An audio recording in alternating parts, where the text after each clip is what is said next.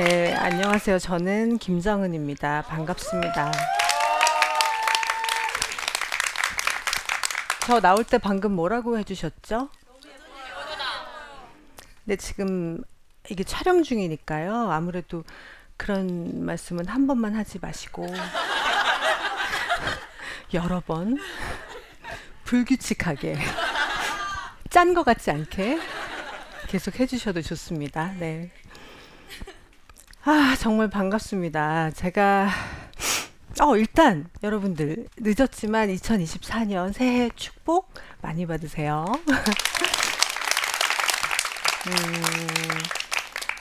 저는 2023년을 굉장히 의미 있게 보냈습니다. 바로 그 힘센 여자 강남순에서 황금주라는 역할을 하면서 굉장히 잊지 못할 한 해를 보냈어요.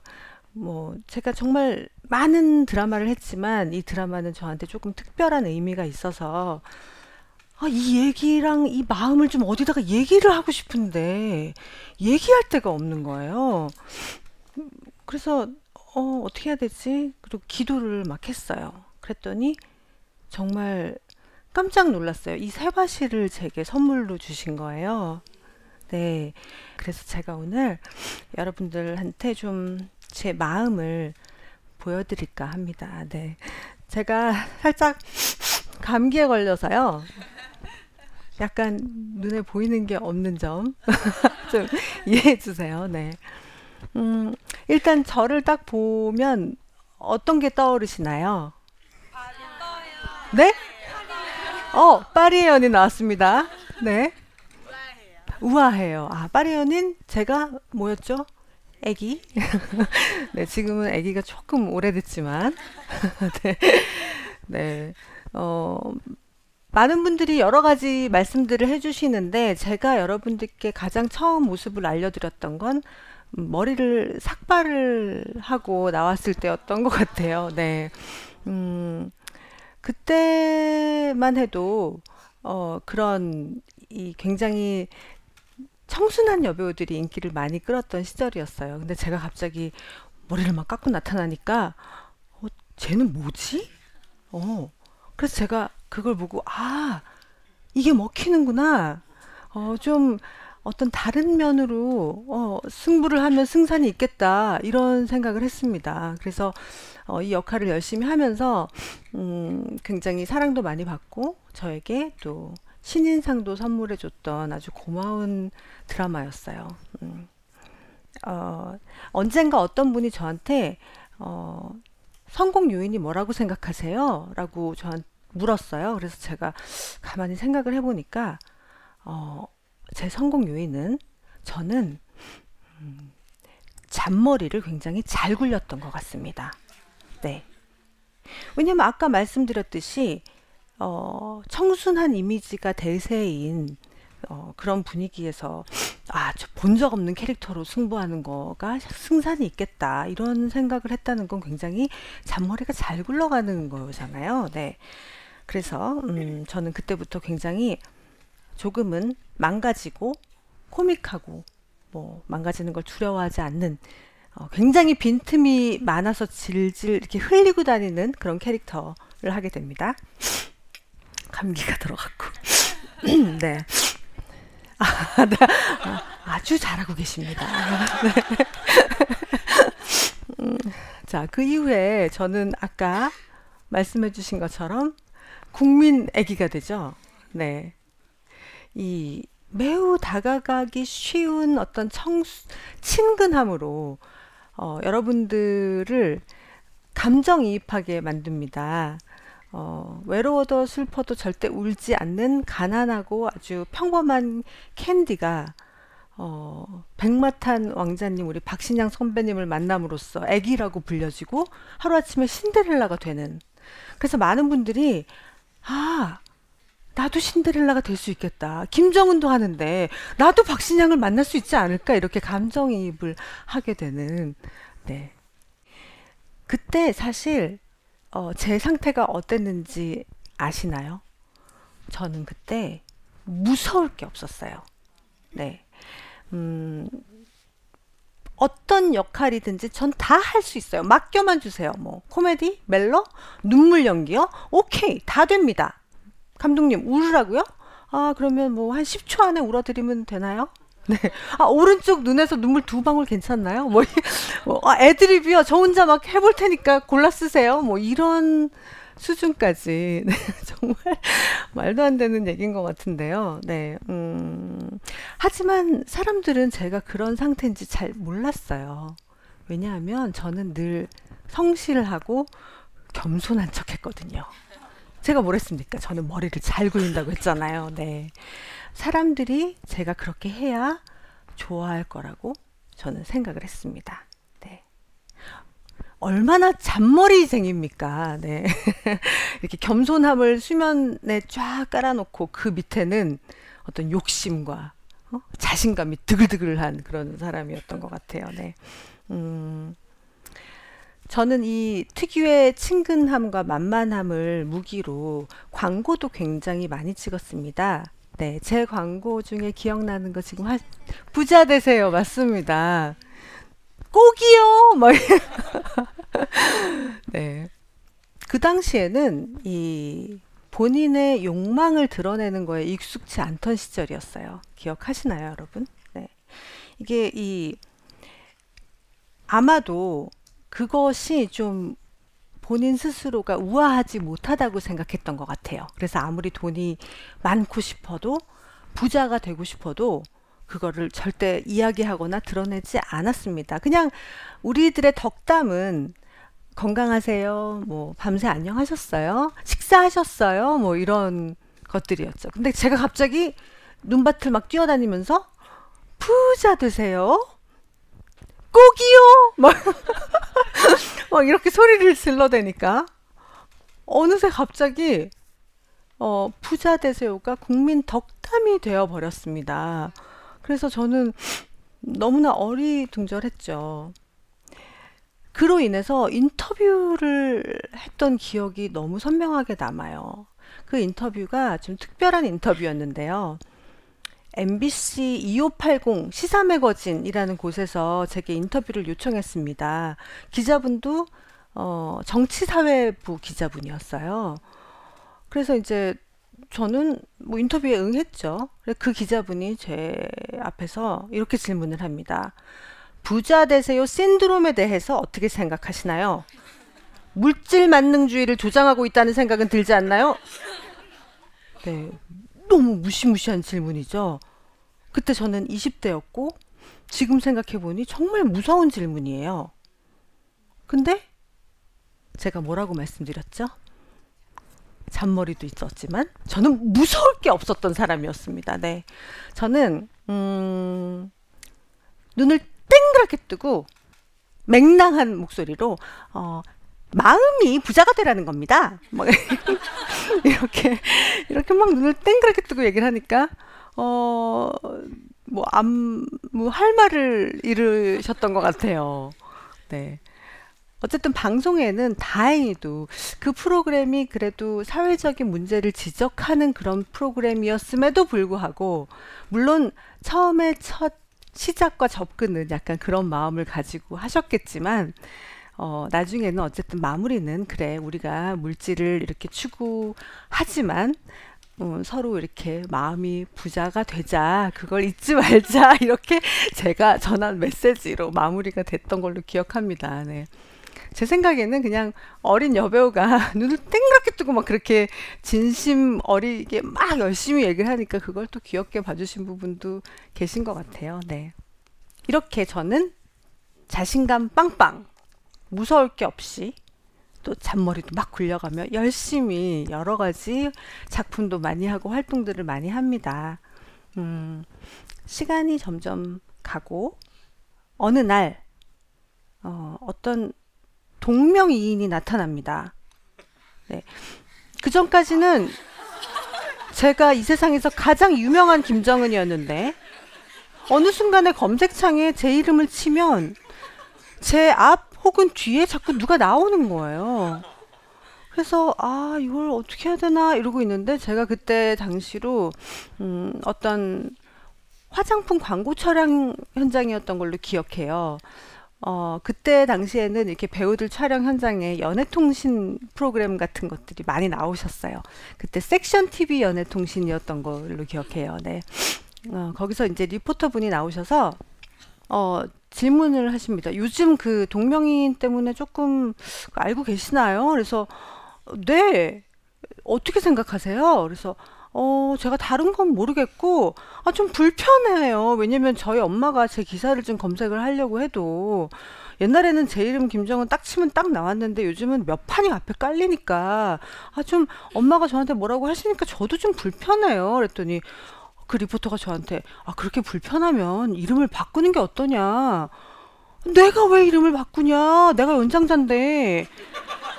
바꾸시려면 바꾸셔야지. 그랬더니 그 리포터 분이 그럼 자기한테 얘기하지 말고 카메라에 영상 편지를 띄우라는 거예요. 그래서 제가 엉겹결에 카메라에다 대고 저기요 죄송한데요. 이름을 만약 바꾸게 된다면 저보다는 그쪽이 바꾸시는 게 맞는 것 같아요. 제가 연장자라서요. 이렇게 얘기를 한 것이 짤로 돌아다닙니다. 제목이 간 큰 김정은. 그 인터뷰를 하고 나서 엄마한테 너무 혼났어요. 너 대체 왜 그러냐? 아니 그게 아니라 자꾸 나한테 이름 바꾸라니까 나 너무 억울해서 그렇다. 네. 이렇게 저는 두 번째 유명한 김정은으로 전락하게 되고 이제 점점 어떤 중심의 자리에서 한 발짝 한 발짝 옆으로 뒤로 빠지기 시작합니다. 네. 사람들이 저를 대하는 느낌이 약간 다르다라는 그런 걸 많이 받았어요. 이제 이렇게 다니면 원래는 언니 너무 좋아해요. 누나 팬이에요. 막 이랬는데 어느 순간에 우리 엄마가 너무 좋아해요. 우리 아빠가 좋아해요. 이렇게 바뀌는 듯한 느낌이 들었어요. 그때 제 기분이 어땠냐면요. 여러분들 그 영화 노팅힐 보셨죠? 네. 거기에 휴 그랜트가 줄리아 로버츠를 떠나보내고 그냥 주머니에 손을 찌른 채 일상적으로 거리를 걸어가죠. 집 앞 거리였던 것 같아요. 그 In the sunshine when she's gone 이 노래가 쫙 깔리면서 걷습니다. 걸어가는데 It's not warm when she's away 이렇게 자꾸 부르게 되네요. 뒷 배경이 갑자기 바뀌기 시작하면서 낙엽이 지고 가을이 되고 눈이 오고 겨울이 됩니다. 네.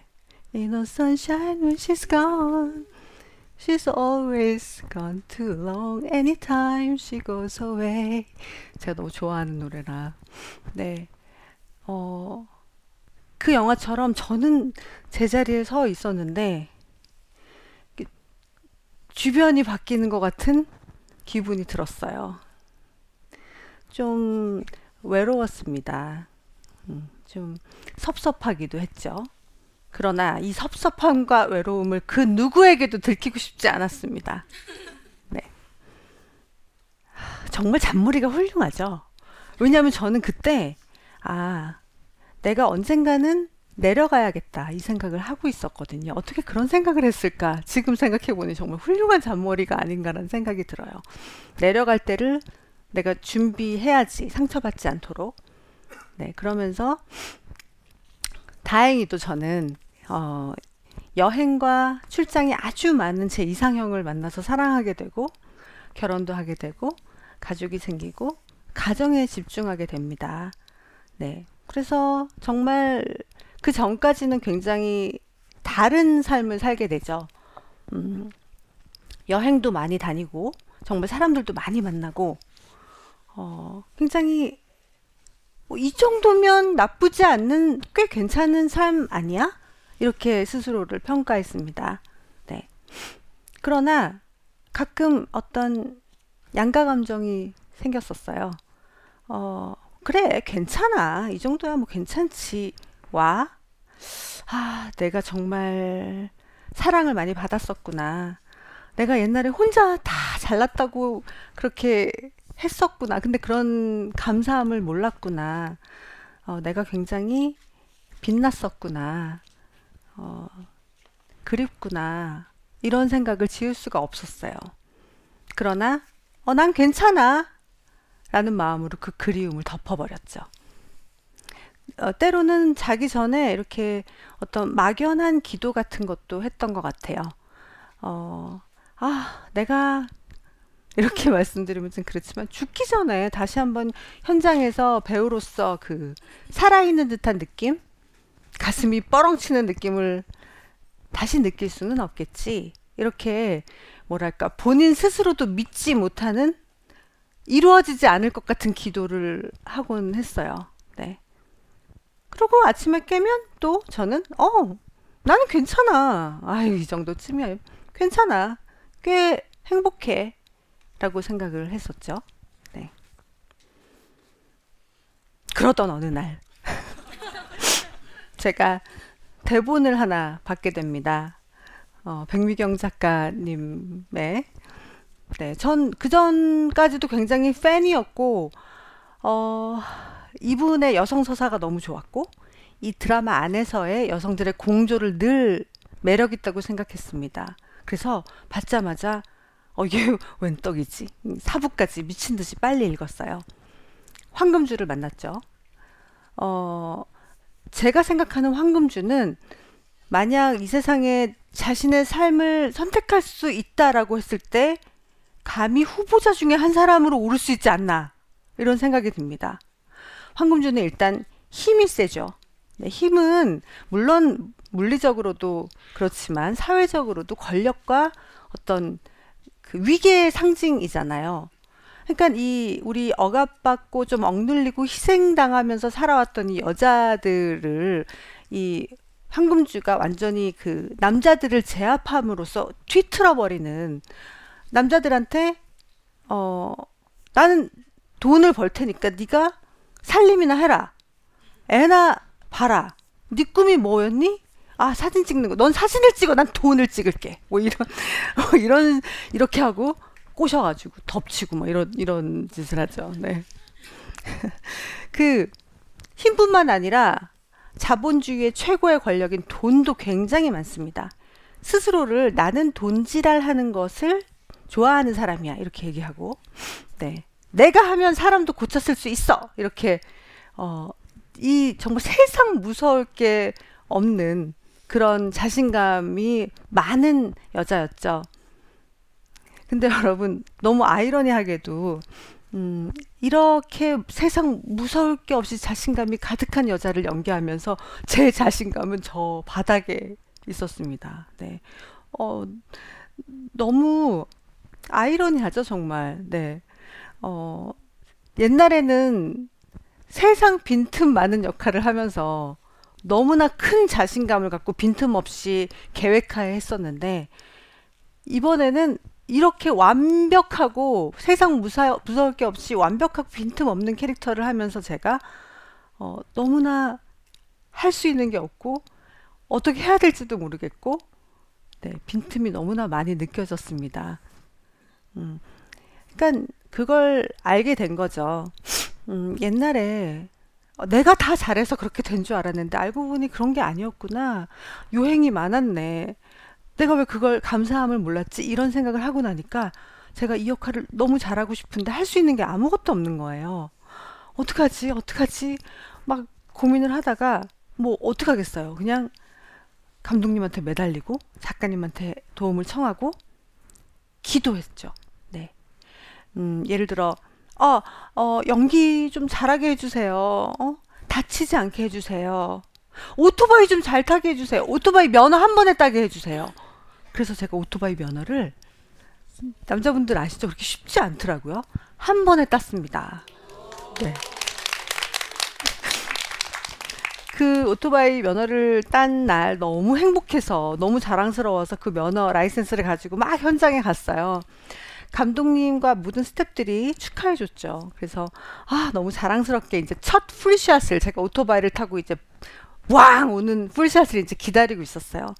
정말 마음속으로 멋있게 타게 해주세요. 막 그렇게 기도를 했죠. 그래서 황금주는 아시죠? 오토바이로 거의 하늘을 날아다니는 수준이기 때문에 제 머리로는 그래 무앙 해서 끽 뭐 오케이 이렇게 하면 되겠구나 해서 감독님 레디 액션 했는데 제가 달달달달달 달달달달달달 무슨 경운기 가듯이 달달달달니까 감독님이 오케이 컷 선배님 내리세요 대역 배우 와주세요 이렇게 네 저는 눈물을 머금고 오토바이에서 내려서 어떡하지 그럼 그래 오토바이 타고 내리는 거라도 잘하자 굉장히 S자를 만들면서 허리를 뒤로 미친 듯이 꺾으면서 담이 올 것 같다는 느낌이 들 정도로 허리를 막 꺾으면서 오토바이를 되게 섹시하게 타고 내리고 뭐 이런 걸 더 집중하고 또 헬멧도 그냥 이렇게 벗으면 되는데 하루 종일 털고 이렇게 오토바이를 직접 못한 한을 풀었습니다. 네. 제가 또 기억에 남는 대사가 세상 그 누구에게도 함부로 할 권리는 없어. 내가 다른 누군가를 함부로 하면 그 다른 누군가가 내 딸 남순이를 함부로 대할 거야. 네, 맞습니다. 그녀에게는 모든 걸 다 가졌지만 한 가지의 큰 결핍이 있었죠. 바로 사랑하는 딸을 어릴 때 잃어버린 것. 제게는 그 마음을 표현하는 게 엄청난 숙제였어요. 네. 정말 잘하고 싶었고 또 좀 어려웠습니다. 그래서 정말 기도 많이 하고 혼자 차 안에서 많이 머물고 음악 듣고 뭐 황금주의 생각에 대해서 막 써보기도 하고 정말 쥐어짜내고 막 너무너무 열심히 시간을 많이 갖고 노력을 했어요. 나중에는 우리 이유미 배우가 처음 원발치에서 이렇게 딱 얼굴만 봐도 막 이렇게 네 그런 기분이 들 정도였는데 너무 옛날과 비교되지 않나요? 아까 제가 말씀드렸죠. 제가 어땠었나요? 제가 감독님 뭐 10초 안에 울어드리면 되겠나요? 뭐 이런 뭐 왼쪽 눈물 두 방울요? 뭐 이러던 저였는데 정말 정말 어렵고 이 진심을 표현해내는 게 이렇게 어려운 거구나. 이게 눈물 한두 방울이 중요한 게 아니구나. 이런 걸 깨닫고 나니까 이거는 정말 막막하기 그지 없는 기분이었어요. 네. 제가 정말 중요한 것을 깨달은 건 그래 나 혼자 할 수 있는 건 아무것도 없어. 많이 도움 받아야 되는 거야. 정말 많은 도움을 받고 여럿이서 하는 작업이야 라는 것을 느낄 수 있었어요.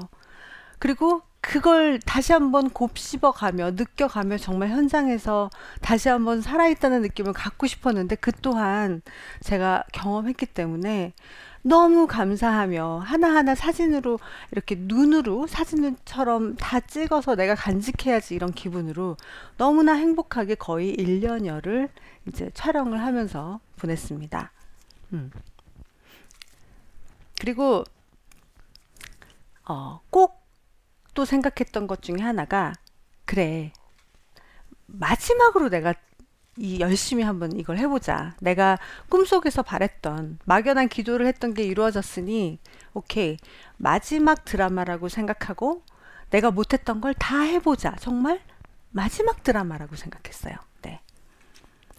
이제 촬영을 끝내고 한 6개월 정도 시간이 흐른 뒤에 2023년 10월에 여러분들께 선을 보였습니다.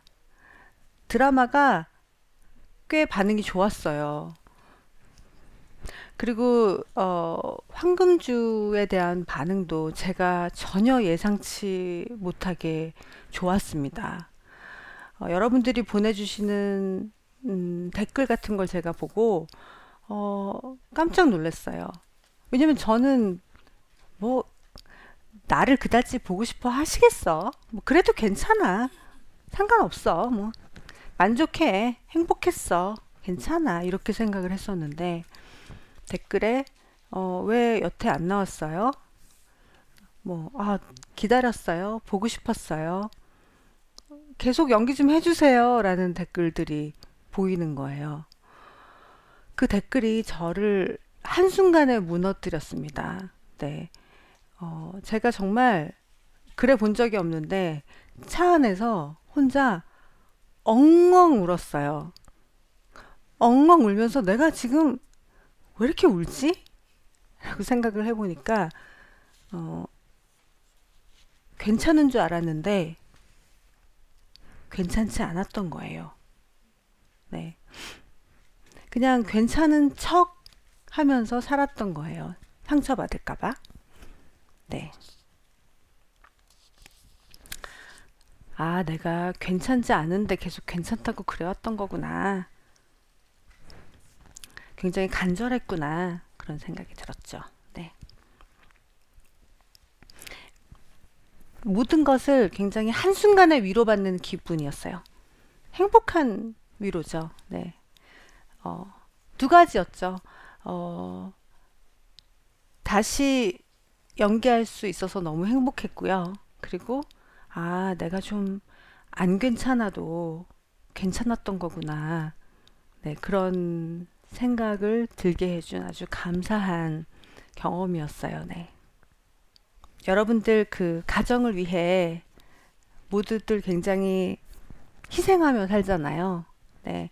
남편을 위해, 아이들을 위해, 완벽한 가정을 지키기 위해서 열심히 살아갑니다. 그리고, 아, 그래, 이런 가정을 위해서는 어, 나 하나쯤은 괜찮아야 되지 않을까?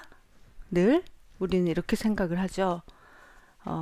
그치만 오늘 저는 여러분들께 꼭 얘기하고 싶어요. 여러분, 때로는 좀 안 괜찮아도 괜찮습니다. 어, 여러분들이 옛날에 무서울 게 없던 시절에 어, 오로지 본인 자신만을 위해서 살았던 시절에 전혀 이타적이지 않았던 시절에 얼마나 빛났었던지, 얼마나 빛나는 존재였는지 절대 잊지 마시고요. 오늘 한번 다시 떠올려 보시고요. 어, 그래, 나 오늘은 좀 안 괜찮아 라고 해도 충분히 괜찮을 만큼 여러분들은 너무나 희생하며 열심히 살고 계시니까요. 오늘 하루 정도는 안 괜찮아도 괜찮습니다, 여러분. 네, 여러분들은 그럴 충분한 자격이 있으니까요. 네, 안 괜찮아도 괜찮다라고 생각하는 걸 절대 잊지 마세요. 네.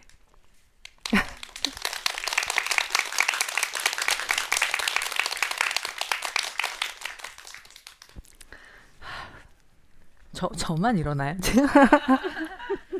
어떠셨나요, 여러분? 아유, 네.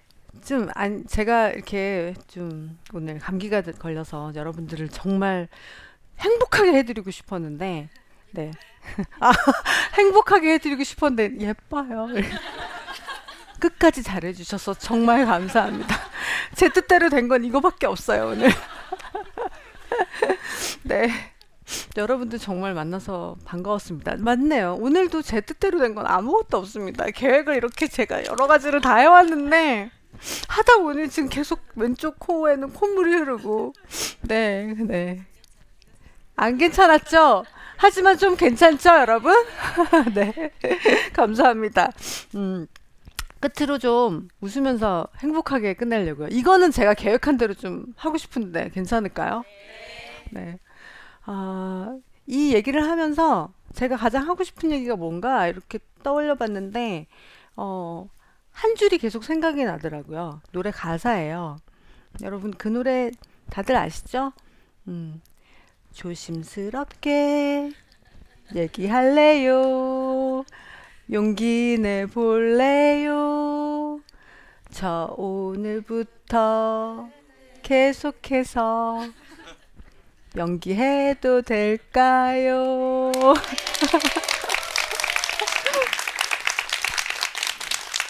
여러분, 저 계속 연기해도 되죠?